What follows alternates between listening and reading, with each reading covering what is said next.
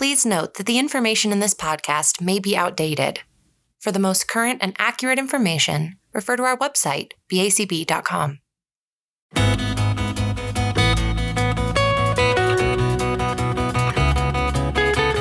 Welcome to Inside the BACB, the official podcast of the Behavior Analyst Certification Board. Hi, everyone. Welcome to Inside the BACB. I'm Dr. Tyra Sellers, Director of Ethics, and with me today is Dr. Sarah Lichtenberger, the Ethics Educational Manager. Hi, thanks for the introduction, Tyra. And I'm so excited to share what we have in the works with everybody today. Me too. The purpose of this episode is to chat about some new resources that are available for certificants. But before we jump into that, I want to just take a minute to remind listeners that the BACB has a limited role in directing professional activities within applied behavior analysis, and that's because the BACB is a certification organization. If you want to learn more about those specific limits, listeners should check out episode 11 of Inside the BACB. In that episode, Dr. Carr and Dr. Nosek provide really clear descriptions and fantastic explanations about sort of the scope of the BACB's role in our profession. However, for the purpose of this episode, it is well within the scope of the BACB to provide guidance and support to certificants and others related to BACB standards, like, for example, our ethics requirements. Thank you for sharing that reminder. And I really like that they share the example in that podcast that might help certificants to think about the BACB as similar to a licensure body. Agreed. I think that's a good comparison. All right, well, before we get to all the cool new things, let's kick things off by first reviewing some of the existing ethics-related resources that we have available for folks. For example, we know that it can be stressful when you're trying to determine if you should submit a notice of alleged violation against someone. To help navigate those steps, we created a document that is titled Considerations for Submitting a Notice of Alleged Violation Against a BCABA or BCBA. It's a really long title, and it's full of a lot of great considerations. It includes some critical points that people can think about when they're making decisions about whether to submit a notice and steps that they can take. It is a very long title, but it doesn't mean that the document isn't super helpful, especially as you're preparing to submit your notice and compiling your supporting documentation. And we also have one for RBTs, right? Yeah, you're right. We've got an additional documentation that is specific to RBTs because those considerations in deciding whether to submit a notice against an RBT are slightly different than for a BCBA or a BCABA because they are required to have a supervisor. Now, if you need to submit a notice against a BCABA, you might consider looking at both of those considerations documents. That's an excellent recommendation. And you also did a fantastic podcast on how to address potential ethics code violations with others.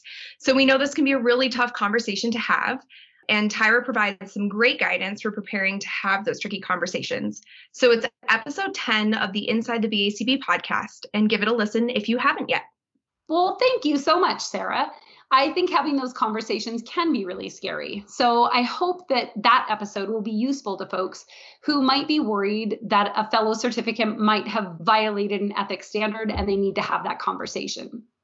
Another helpful resource that we have focuses on instances when certificants might need to self-report information to the BACB. So that is called the Considerations for Self-Reporting document, and it includes questions that can help folks determine if they need to even submit a self-report. There's a checklist with all of the necessary steps for prepping and submitting a self-report, so they can walk through the process using that document. I want to point out all of the information contained in that document actually can be found in the November 2016 and the April 2017 BACB newsletters. But it can be really difficult to remember exactly where information appeared in past newsletter articles, and not everyone prints them out and puts them in a binder like me. So we decided to house all of that great guidance in one spot for folks.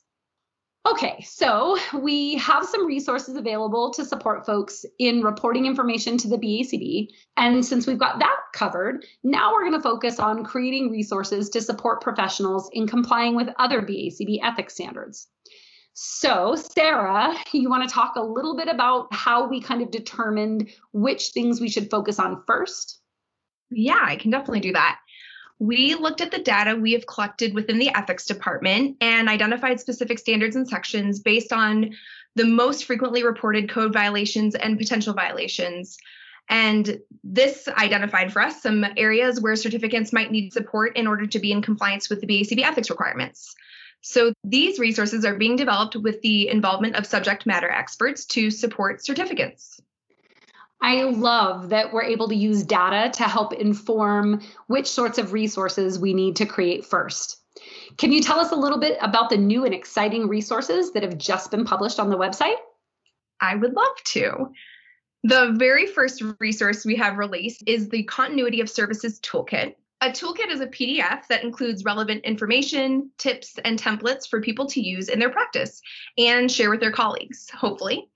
And so this specific toolkit provides some considerations for individuals as they evaluate the processes they have in place when services are interrupted, transitioned, or discontinued. It will walk the user through the steps of assessing, designing, implementing, and evaluating their processes. Great. So this applies to instances where a behavior analyst needs to stop services, discontinue services because a client is maybe not demonstrating progress over a prolonged period of time, a client or stakeholder requests to end those services, or maybe an individual needs to leave their organization and has to transition services or oversight of that case to another certificant, right? Exactly. So there's a lot of potential examples. But yes, anytime services may be ending or transitioning to another provider. It's also set up for situations when services might be interrupted for a brief period of time due to planned or unplanned events such as a leave of absence, extended vacation, injury, or unexpected decreases in staff. There are so many complicated situations that can arise. So I really like that the resource or toolkit considers events that you might be able to know about ahead of time and plan for. For example, my partner gets a job out of state and we need to move in a few months, or maybe I'm going back to grad school, as well as events that can't be predicted, like an illness or a client suddenly moving that's sort of out of my control. So we have specific ethics standards that address these situations. For example, in the Professional and Ethical Compliance Code for Behavior Analysts, there's 2.15 and 4.11. And then in the Ethics Code for Behavior Analysts that was recently published and goes into effect in 2022, we've got 3.14, 3.15, and 3.16. And those cover transitioning services, discontinuing services. So does the toolkit tie directly into those specific standards? It sure does. So while it does not specifically cite these codes in the toolkit, the idea is that it will provide an additional resource for when you're creating or updating your organization's policies and procedures related to continuity of services. As I mentioned earlier, we've identified areas that resources may be useful to certificants based on data collected within the ethics department. 2.15 of the Professional and Ethical Compliance Code for Behavior Analysts, which is interrupting or discontinuing services, is a standard that is frequently reported in notices of alleged violation. Hopefully, this toolkit will give people the opportunity to review their own policies and procedures or create them if they don't exist yet.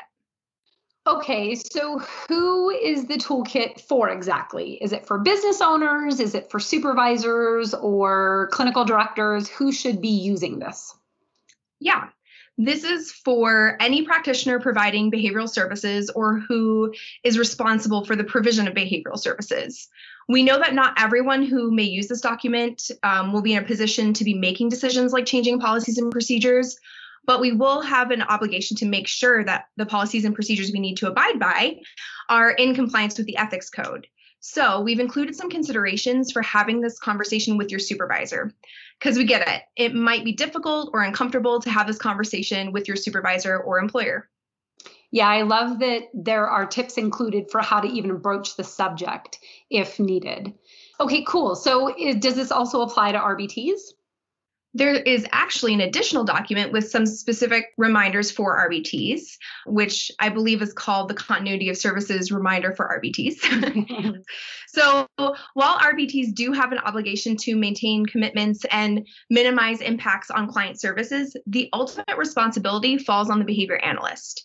So the reminder for RBTs document provides prompts for RBTs to know the organization's policies and procedures, and to also be aware of who to contact in the event of an incident that impacts their ability to provide services. So if you're a supervisor, make sure you share this with your RBTs. If you're an RBT, please share this with your colleagues.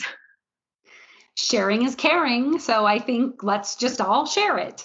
I think it's pretty great that we have a resource that's specifically for RBTs around this content, and just in general, sort of acknowledging the importance of RBTs to our profession.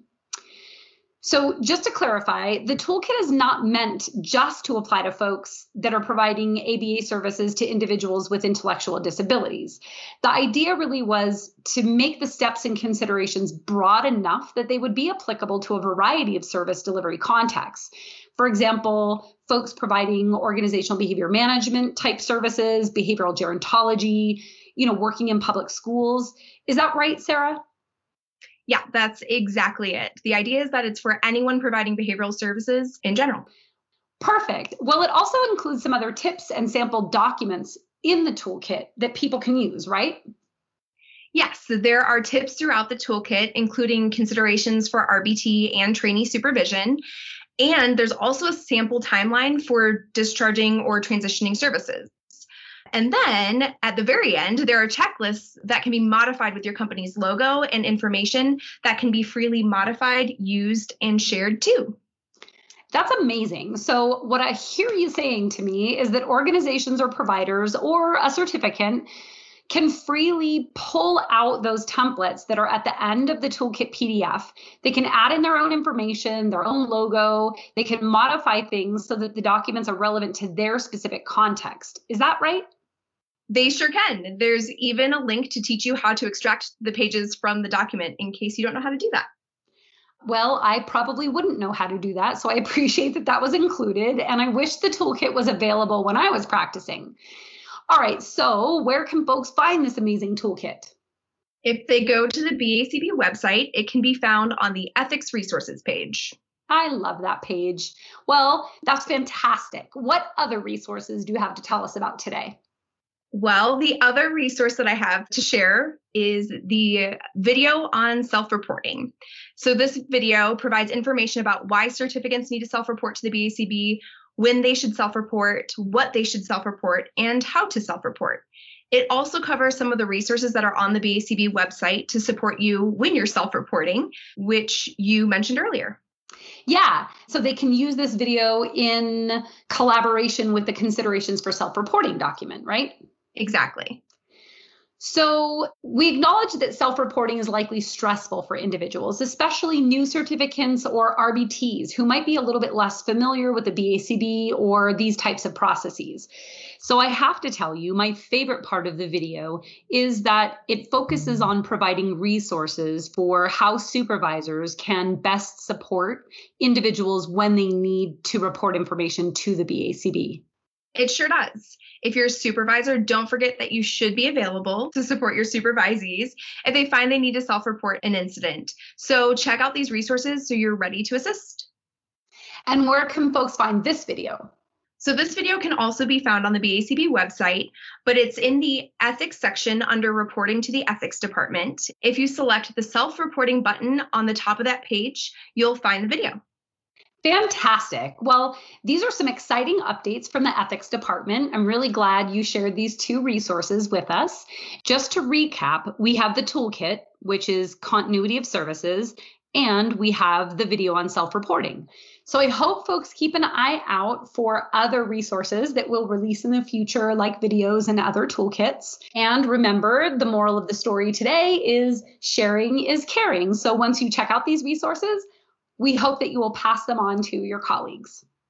Yes, definitely. Keep an eye out for other resources in the future and share them with your behavior analyst friends, colleagues, people you're supervising and training, basically just everyone. But that is all we have to share with you today on this episode of Inside the BACB. So thanks for listening. Yeah, thanks everybody. Bye-bye. Bye. Thank you for listening to Inside the BACB. Don't miss future episodes. Subscribe now.